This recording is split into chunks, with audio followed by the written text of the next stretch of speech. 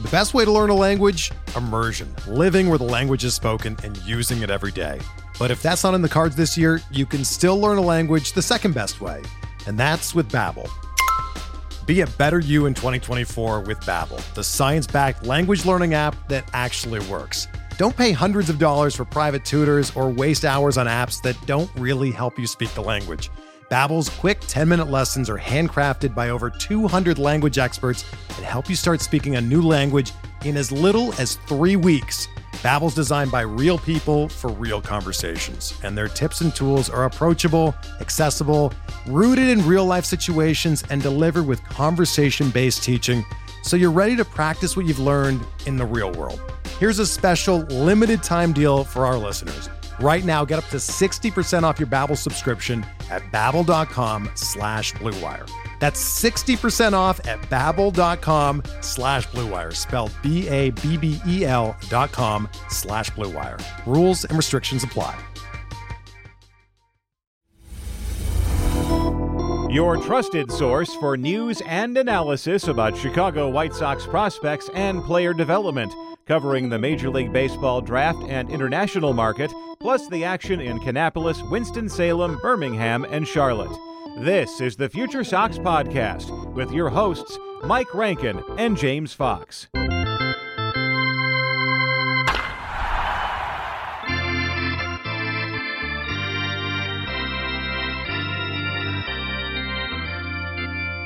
Hello and welcome to another episode of the Future Sox Podcast, and I say another because we've been doing this for quite a while. However, I will say this is the first time that we're able to do this on a new platform.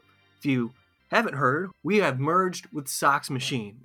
Jim Margulis, Josh Nelson, we are now part of SoxMachine.com. Go to SoxMachine.com/Future Sox or just type in FutureSox.com and it'll take you right to our page. Should also mention that the Future Sox Podcast is now going to drop weekly. That's right, every Tuesday here on the Blue Wire Network, thanks to Sox Machine for getting us set up with Blue Wire. James Fox, by the way, joining us, been our partner from the get-go. We've done over 2 years worth of content on this podcast. It's crazy to say that out loud, James, but what a time.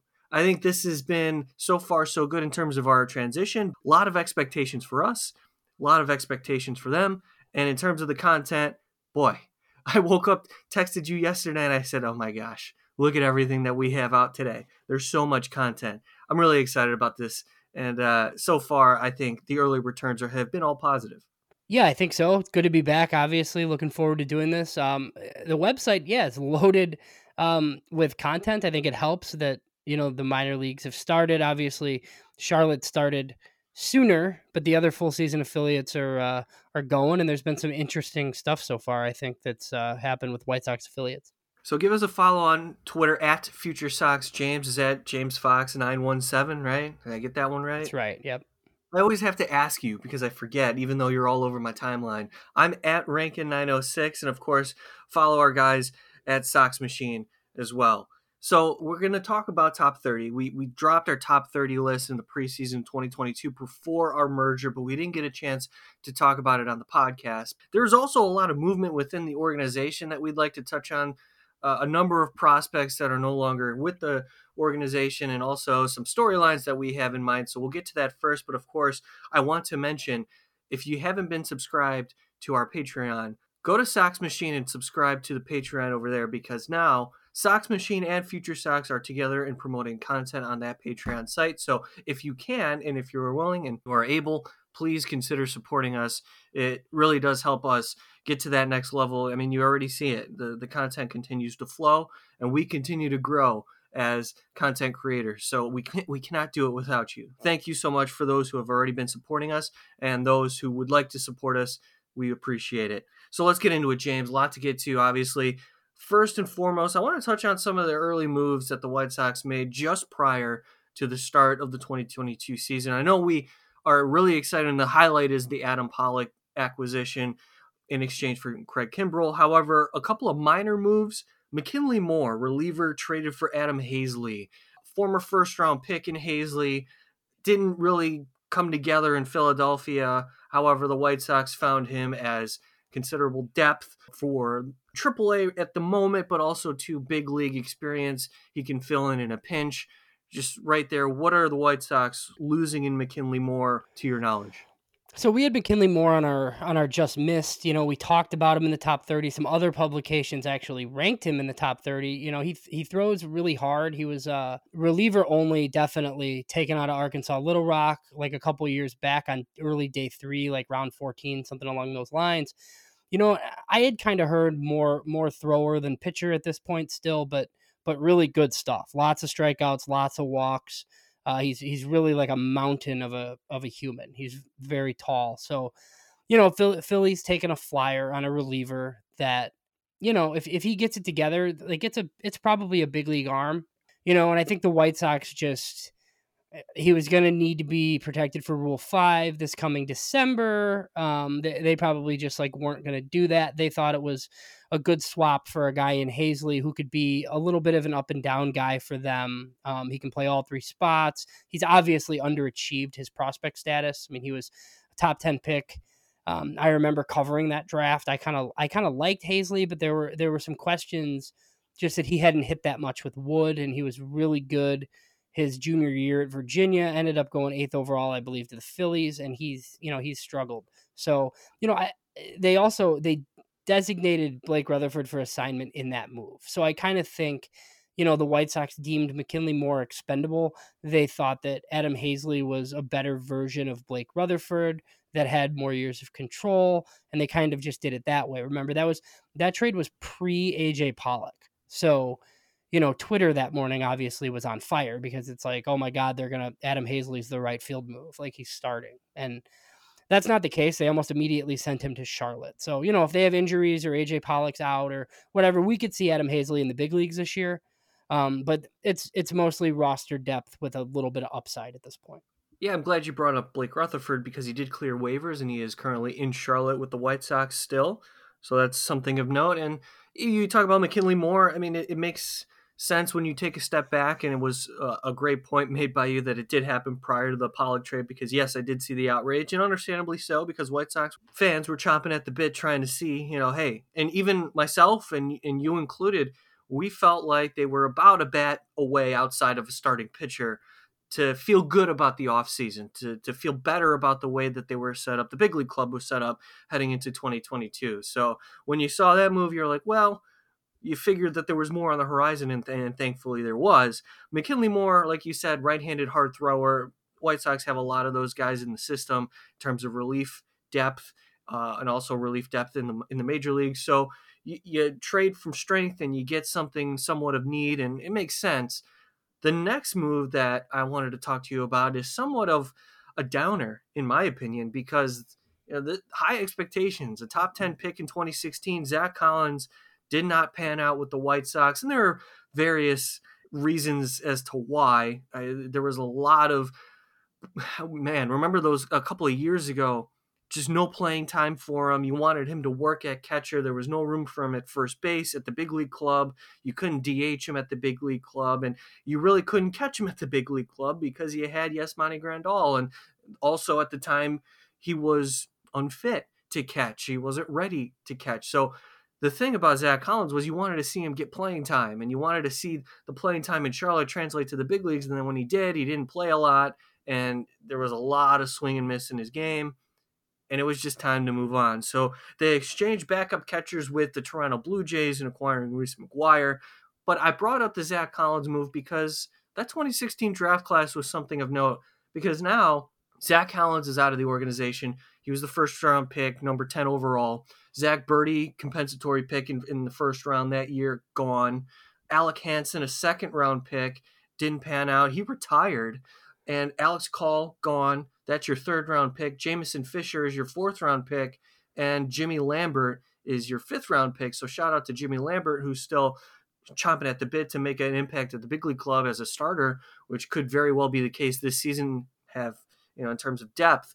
But just right there, the 2016 White Sox draft class did not turn out how the organization wanted it to be.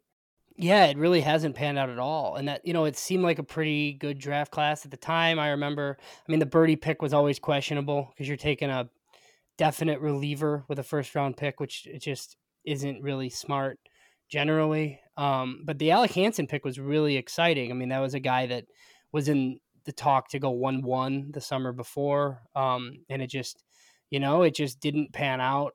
We'll see with Zach Collins, if he becomes anything in Toronto. I was a fan, obviously, of the plate patience and the on base ability and the power. He never hit enough, and he was just never going to get consistent enough playing time to hit enough because he can't catch well enough. I mean, I do think he could be a third catcher for somebody, but the problem is he just hasn't hit for enough power to be on the field at first. And he's definitely a strong side platoon type. I felt very confidently that he could produce against right-handers, but on a team like the White Sox, I mean, he's just never going to play. And even in Toronto, like, he's probably not going to play either. So, I thought if he was in Pittsburgh or Baltimore or somewhere and he was getting the bulk of the at-bats against righties, catching sometimes, playing first, playing DH, like, he might be okay and his power might show. But yeah, he's kind of in a tough spot, and the White Sox just didn't really have any more time to waste. I mean, he had one more option, which was smart. The White Sox preserved his option last year, and that's basically the reason I think why they were able to make this trade. Reese McGuire was out of favor in Toronto, not for anything specifically. It's just they have a loaded catching group, and they have one of the top 10 prospects in baseball is a catcher for them. So, that's a really good trade, I think, for Rick Hahn and the White Sox. I mean, Reese McGuire is like exactly what the White Sox needed. He's not going to hit a ton, but he's a superb defensive catcher with really good framing ability, hits left-handed. It's what they wanted. He throws very, very well. So that's a good move. The fact that they got anything significant for Zach Collins at this point, I think, is a big win. Overall, that draft class, the funny thing about it is I think, obviously, both of us, I think, are big believers in Romy Gonzalez and what he can do. Might be the best player they drafted in that draft class in the 18th round out of Miami.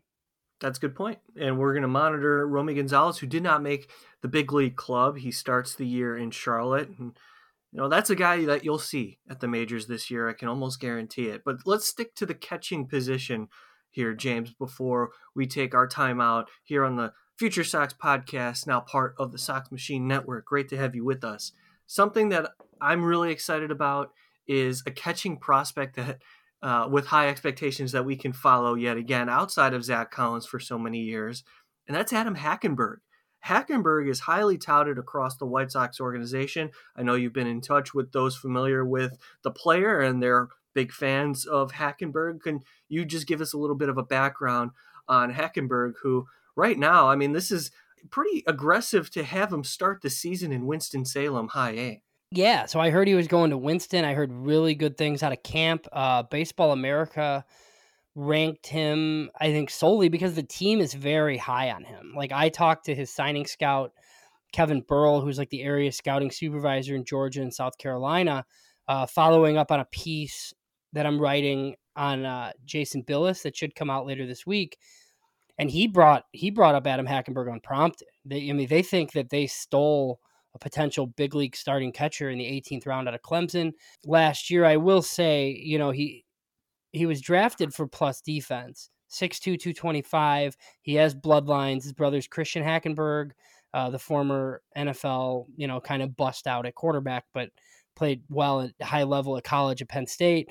And then the third brother, I think, is like a Major League Soccer player. So there are some bloodlines. He was injured a ton at Clemson. He wasn't really on my radar, obviously. And he only really flashed at the plate. So, it was pretty interesting. Like, it seemed like he was drafted for defense, but then in 86 plate appearances in Kannapolis last year, 346, 384, 457, K rate under 20%. I mean, that's a 130 WRC plus, OPS at 841. So, we have him on our top 32. It's interesting. Very athletic behind the plate. Solid defense is the most important tool, but his success with the bat will kind of determine, I think, where he goes here. He hit 2 homers on opening night in Winston-Salem. He's there kind of with a group of star position players.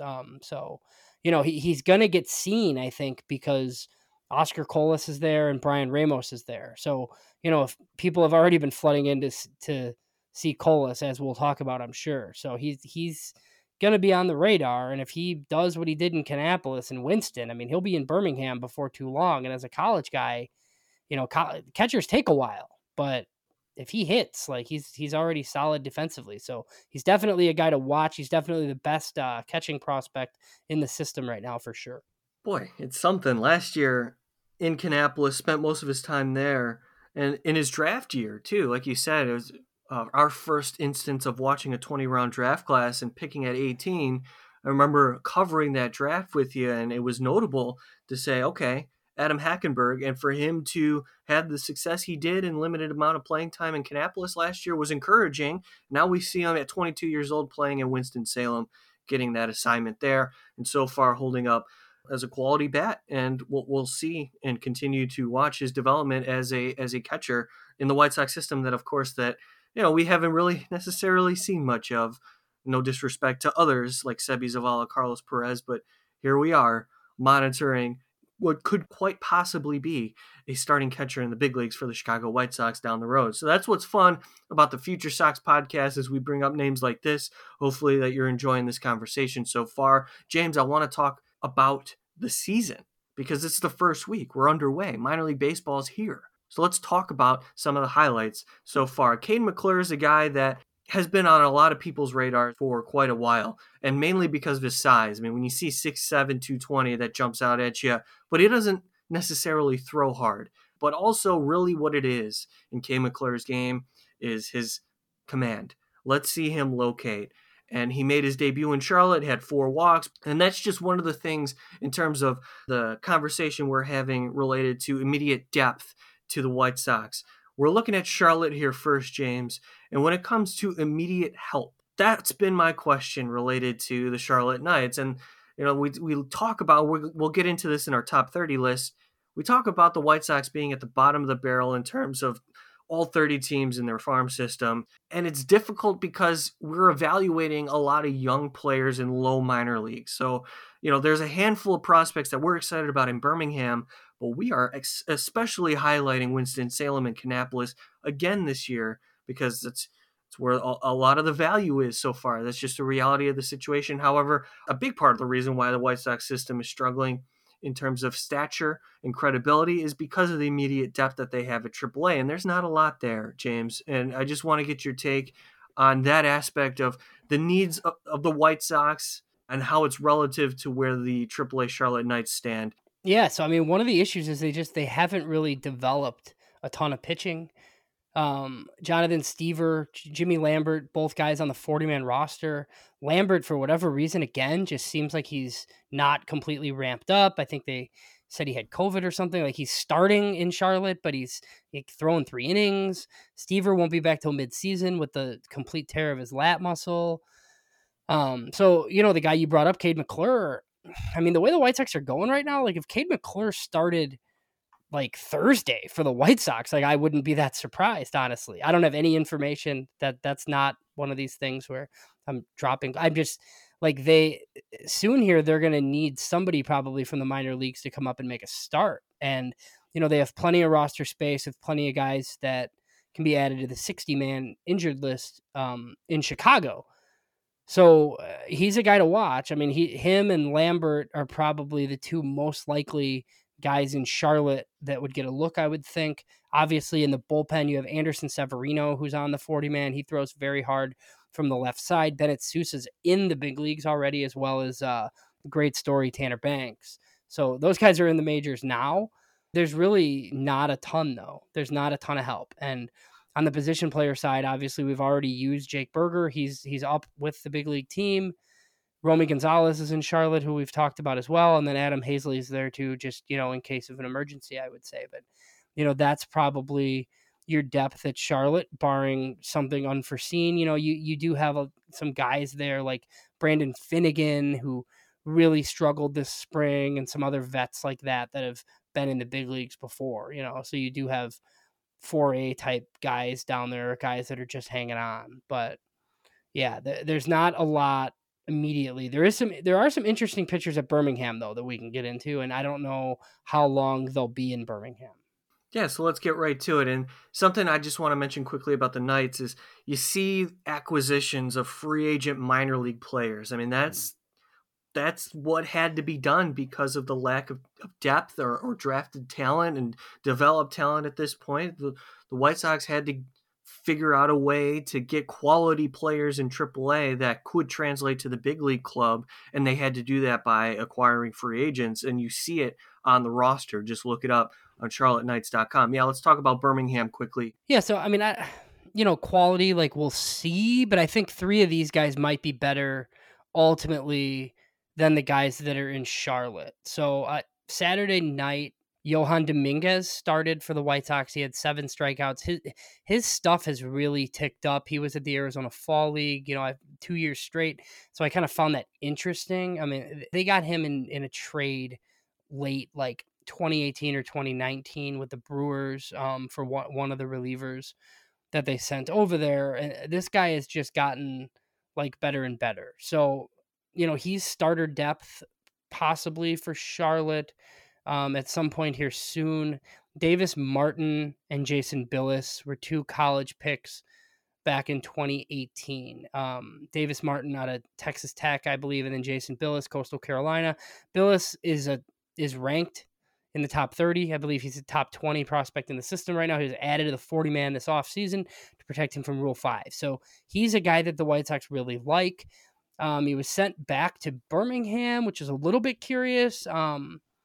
But, he could be in Charlotte in short order too. He's starting the day that we're recording here, Sunday. So by the time this drops, I think we'll know the outcome of Jason Billis's first start. So yeah, those are just, 3 arms that could make their way to Charlotte. The big league team obviously needs pitching depth, whether they trade for it or they just cycle guys in from the minor leagues. And these are just like 3 more options to be added to your Cade McClure's and Jimmy Lambert's, essentially. Something to monitor as well is the success of Yolbert Sanchez, top international signing, middle infielder, somebody with utility potential.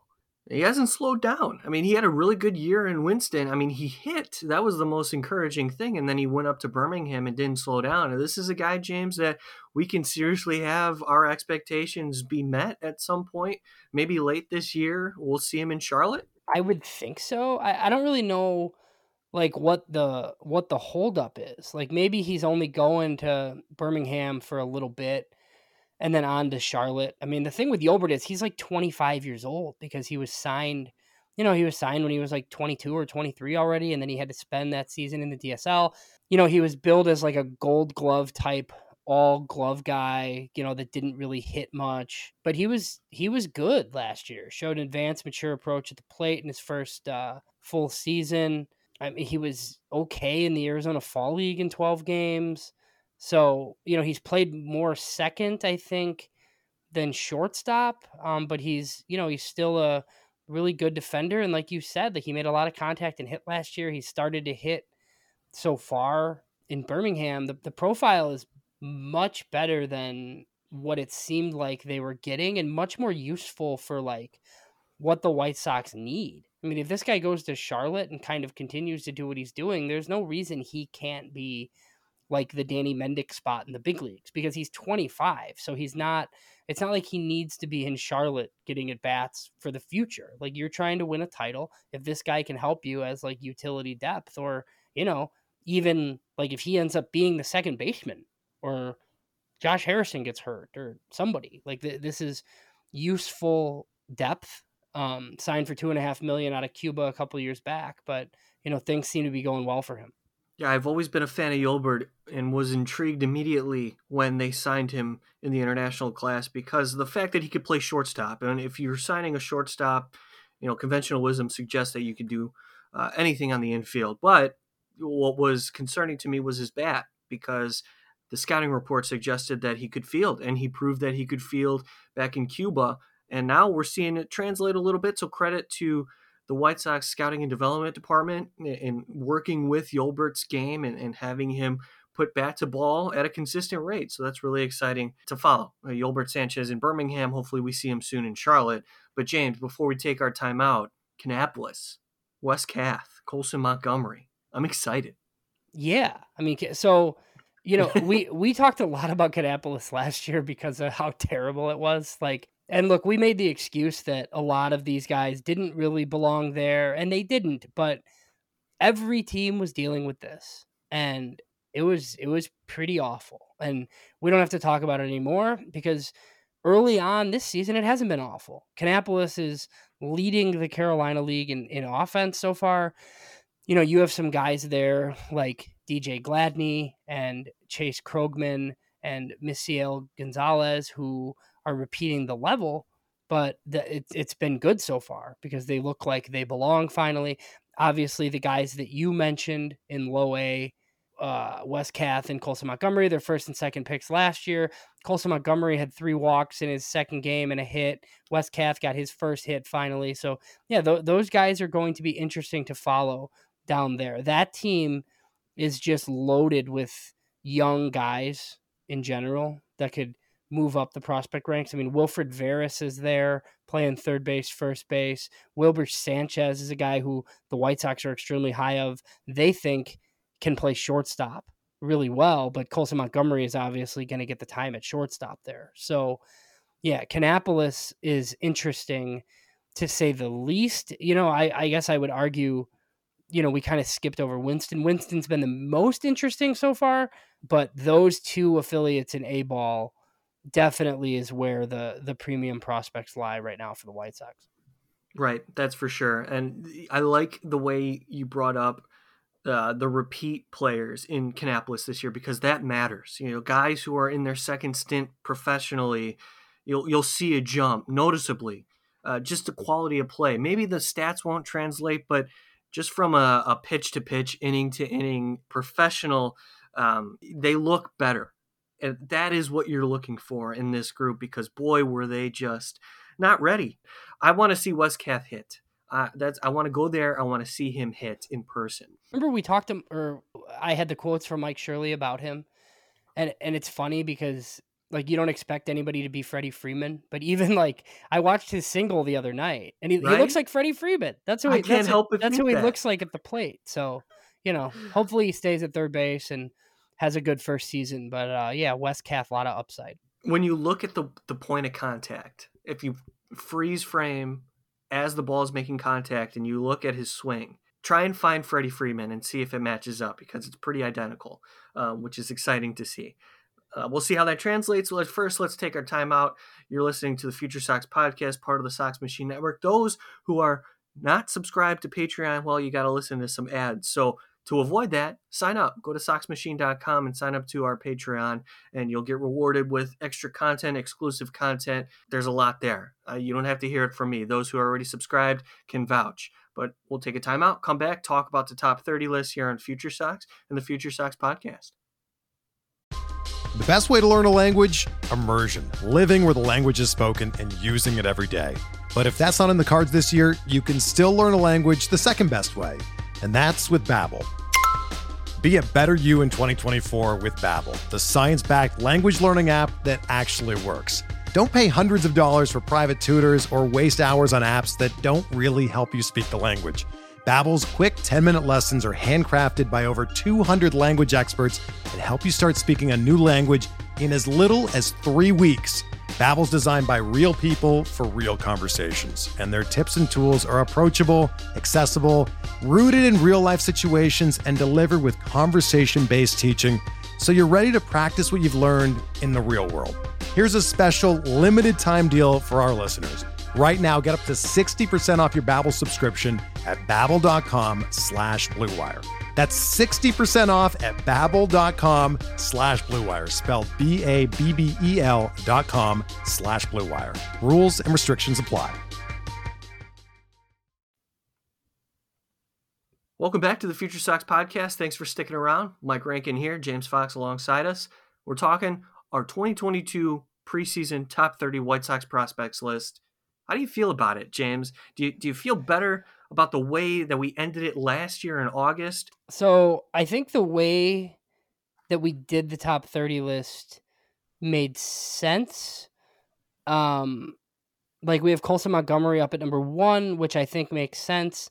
We had Nori Vera 2 and Oscar Colas 3, which I like. At this point, though, if you wanted to argue that Colas should be higher and possibly even 1, I would be fine with that. We did not know how he was going to look. We did not have data from backfield games at the time. And I think since we've done this, over the last 6 weeks or so, lots of people have been in to see Oscar Colas, and he's gotten some rave reviews to the point where I'm going to be pretty surprised if Oscar Colas isn't in the top 100 list at midseason. Keith Law saw him playing backfield minor league games, thought he was very impressive. And then recently, Josh Norris of Baseball America got video of him. Ben Spanier of Baseball Prospectus saw him recently. They've all came away, saying, yeah, he can hit. He might be susceptible to some breaking stuff, but he's going to hit for big power, and I don't know how long he's going to be in Winston-Salem. All right, there you go. If he cracks the top 100, that suggests that he's going to be a top prospect in the White Sox system, like number 1 overall. He will leapfrog Colson Montgomery, who's held that position over our 2 last lists, and Norge Vera is at number 2. And I don't want to pivot too quickly off Oscar Colas because I like what you're saying about the scouts who have seen Colas hit in BP, his plate appearances. It just seems like he will translate, and I don't think he's going to, like you said, I don't think he's going to be in Kannapolis very long. So as we continue, I mentioned Norge Vera. Also want to shout out Yoelqui Cespedes. Late returns from Yoelqui last season was encouraging after a tough start. Wes Kath is 5 on our list. So there's your top 5 right there. If we recap it quickly: Colson Montgomery, Norge Vera, Oscar Colas, Yoelqui Cespedes, and Wes Kath. So among them, James, we're talking about the future here. In an immediate sense, look, there's not much there. Again, that's been the theme. But Yoelqui could play as like a 4th outfielder for you. He could fill in at center field if need be. The swing looks, at least his top half, looks eerily similar to his half-brother, Yoenis. So that's just something of note.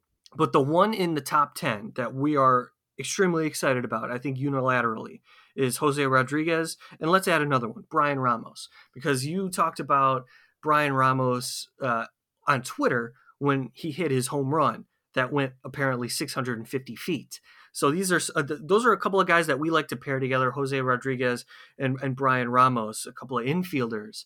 Jose Rodriguez is in Birmingham, no? If I'm not mistaken, that's a guy that has exceeded expectations beyond even ours. Yeah, so Jose Rodriguez he's the shortstop in Birmingham. Cespedes is the center fielder. So, that's interesting. And Yolbert Sanchez is there too. So Jose Rodriguez hasn't done a ton yet, but as of recording, it's only been 2 games. So, that's definitely where he belongs. He'll be a guy that we're watching. So obviously we talked briefly about Oscar Colas being the reason why some scouts have, and, like media types like Josh Norris of Baseball America and those types, have been in there, but they've been in there to see other teams too. They faced the Houston affiliate, or the Texas affiliate the other night. Owen White was pitching. So Owen White was really good, and just battled injuries with Texas for the past couple years. Like, that's a premium pitching prospect. And, Colas got 2 hits off of him, which is fine. Brian Ramos hit like an opposite field tank, like home run off of him. And, the video I think can be seen on our Future Sox Twitter. Brian Ramos has been very impressive so far. He's playing third base, playing some second base, right-handed hitter. He's going to play the entire season at age 20 at Winston-Salem. So he's one of the youngest prospects in the system. Keith Law, in one of his write-ups of The Athletic, had very good things to say about Brian Ramos as well, just with, premium bat speed. Basically, one of the only concerns with him is, if he ends up at first base, he's really, really going to have to hit. But, he's still just 20. He's one of the more exciting guys in the system right now. My guess is when we re-rank at midseason, if we do so, he's going to be higher than 10. So, before we move on to some of the other names, the one other thing about Oscar Colas that I wasn't really expecting, Winston-Salem is playing him in center field. And Some of these people that have seen him said he's not bad. So, that should just give you something, I guess, good feelings about whether or not he could actually stick in a corner, because there were some thoughts, people saw the bad body when he was in Japan and it was like, this guy's a first baseman DH, but it seems like he can definitely play in an outfield corner for sure if he's playing center field in the Sally League right now with Winston-Salem. So that's just something to keep an eye on, how often they let him play center. And then, if whenever it is that he goes to Birmingham, if he continues to play center field or if they move him to a corner at some point. That's a great note, and it's important to recognize that, hey, now's the time to do it. Why restrict him to just a corner outfield spot when you can experiment in center field when, let's face it, not a lot of these games mean much outside of development. Here's something interesting, James. I know you have a note on this player, Jared Kelly. Jared Kelly did not break camp with a minor league affiliate. What do you have on the status of the right-handed pitching prospect? Yeah, so late in the week, I guess Friday, I had heard that he was still in Arizona ramping up. He's completely healthy coming off last year. He just wasn't ready, essentially, like a lot of these guys. So I would think, like the 14th, 15th, 16th, something like that later this week, I think he makes his debut. He's repeating Kannapolis to start, didn't pitch much last year. So he's going to be very interesting to watch. I mean, we had him very highly ranked after he took a $3 million bonus in the second round back in 2020. I mean, he got top 25 pick money, struggled with injuries last year. The conditioning issues are well documented. We've talked about them. Posted a 7.60 ERA with 27 strikeouts and 26 walks and only 23 innings in Kannapolis last year. So, some of the stuff is still premium, but he has to command, and he's got to get into some better shape, and we'll see how that goes to start this year. Yeah, it was a struggle for Kelly in Kannapolis last season, but again, first professional season. This is a guy drafted out of high school who was a part of the White Sox alternate site in 2020. That was his ramp up, and then they threw him into full season. It didn't work out to anybody's liking, quite frankly, but now we'll see how Jared Kelly translates once he's healthy. He is also, by the way, ranked number 8 on our preseason top 22 list. Some pitching prospects that we want to keep in mind, as well as Matthew Thompson and Andrew Dahlquist, both starting in Winston-Salem. That's a peg up from last season in their case. We love to pair them together. They just can't separate themselves from one another. Sean Burke, another highlight right-handed pitcher that I think you and I are in agreement here. He can move up quickly. He's ranked number 12 in the system. And when you move down the list, I mean, you see Mike Rodolfo. Obviously, we know the news. We're going to monitor that situation as he was DFA'd, didn't break camp with the active roster. Out of options, we know that story. As you scroll down, Jonathan Stiever, 16, Yolbert Sanchez, we've talked a ton at 17, Jason Billis, 18, Tanner McDougal, right-handed high school draft pick who underwent Tommy John surgery at 19. Then you get to the bottom 10, James, in 20 through 30. And there's just a bunch of guys that I think are interchangeable. And I don't mean that as a slight, but guys that are unknown. And there's a handful, like Caleb Freeman is a guy who throws really hard and I think can translate as a relief pitcher. You never know the trajectory of those types of players, but we'll see how this thing develops, as guys can be ranked number 20 or they can be ranked number 30 in this list. I feel like there's a lot of players in this mix, James, that are just right around each other in terms of their value at the White Sox right now. Yeah, I mean, I would say 21 through 30 was really hard. I mean, one of the things we've talked about and people have said, they have the 30th ranked system, people always make it a point to throw out there that they're there for the right reasons, right? And whether that's true or not, we'll see. I think the system could take a step if some of these young guys really perform, and we'll see. I mean, this bottom part of the list, though, is the reason why the system is ranked 30, because it's just, there's so many unknowns. Like, you got Christian Mano, we ranked at 20. He threw 48 innings in Arizona last year, wasn't very good, but he's super young. I mean, he's 18 years old. He's in Kannapolis. He should get a start at some point this week down in Kannapolis. Wilfred Veras had a big year in Arizona as an 18-year-old as well, with a 950 OPS and walked at like a 12% clip and hit 4 or 5 homers in Arizona as well. He's down there. Luis Mieses is a 21-year-old Dominican outfielder that's also in Winston-Salem, who, really broke out to close off the year last year. So that's a guy to follow. Misael Gonzalez was a 12th round pick out of Puerto Rico a couple years back, who really, really broke out in the Arizona League last year and then went to Kannapolis and struggled. And now he's back in Kannapolis and he's got 4 or 5 hits already on the young season. So, if any of these guys take a step, the system could improve in a big way, like in addition to some of the top guys that we've already talked about, like your Colos's and Veras and Montgomerys, plus you're going to add more players in July in the 2022 baseball draft. And shout out to Bennett Sousa as well, making his major league debut, developed exclusively within the White Sox system. Did I see this right? He signed for $10,000 in the 10th round in his draft year? Yeah, so Bennett Sousa was a senior reliever at Virginia. And that's just kind of, those guys don't really have much leverage. The White Sox signed him for $10K. Like, we've talked about this on podcasts. They've done a good job with guys like this, whether they've come up and help them or whether they've traded them. You had the guy, Avery Weems, was a guy like this who was a 6th rounder out of Arizona. He was a $10,000 signing. He was the second piece in the Lance Lynn trade. Like last year, the White Sox traded your guy, Bailey Horn, who was, a little bit more money, but was similar to this for something they needed at the deadline. Bennett Sousa just, he's one of these guys who really used 2020 to his advantage. He was at the alternate site working with coaches. You get a chance to work on pitches, and you don't really get a chance to do that over the course of a minor league season, right? And, he had time to tinker, and he was able to do it. And look, the biggest thing is, for anybody that's seen him pitch so far in the big leagues, the fastball is 97 and the slider's really good. So, it kind of snuck up on me a little bit just because, as a relief-only southpaw, like I typically don't rank those guys, like unless they profile as setup men or closers. I know Jason Lowenthal, who's a contributor for us, he was big on Bennett Sousa and really, really pushed for him.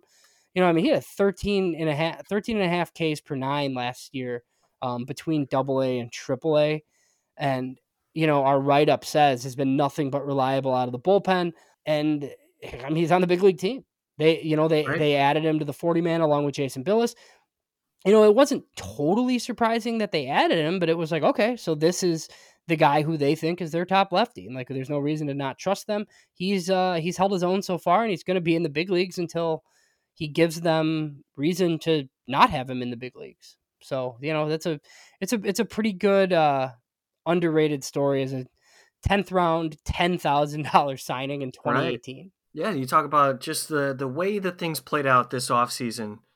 The 28-man roster helps, across the first month after the shortened spring training. But Crochet goes down, and we figured that Sousa would make the roster regardless. But also Tanner Banks, 30-year-old, making the club.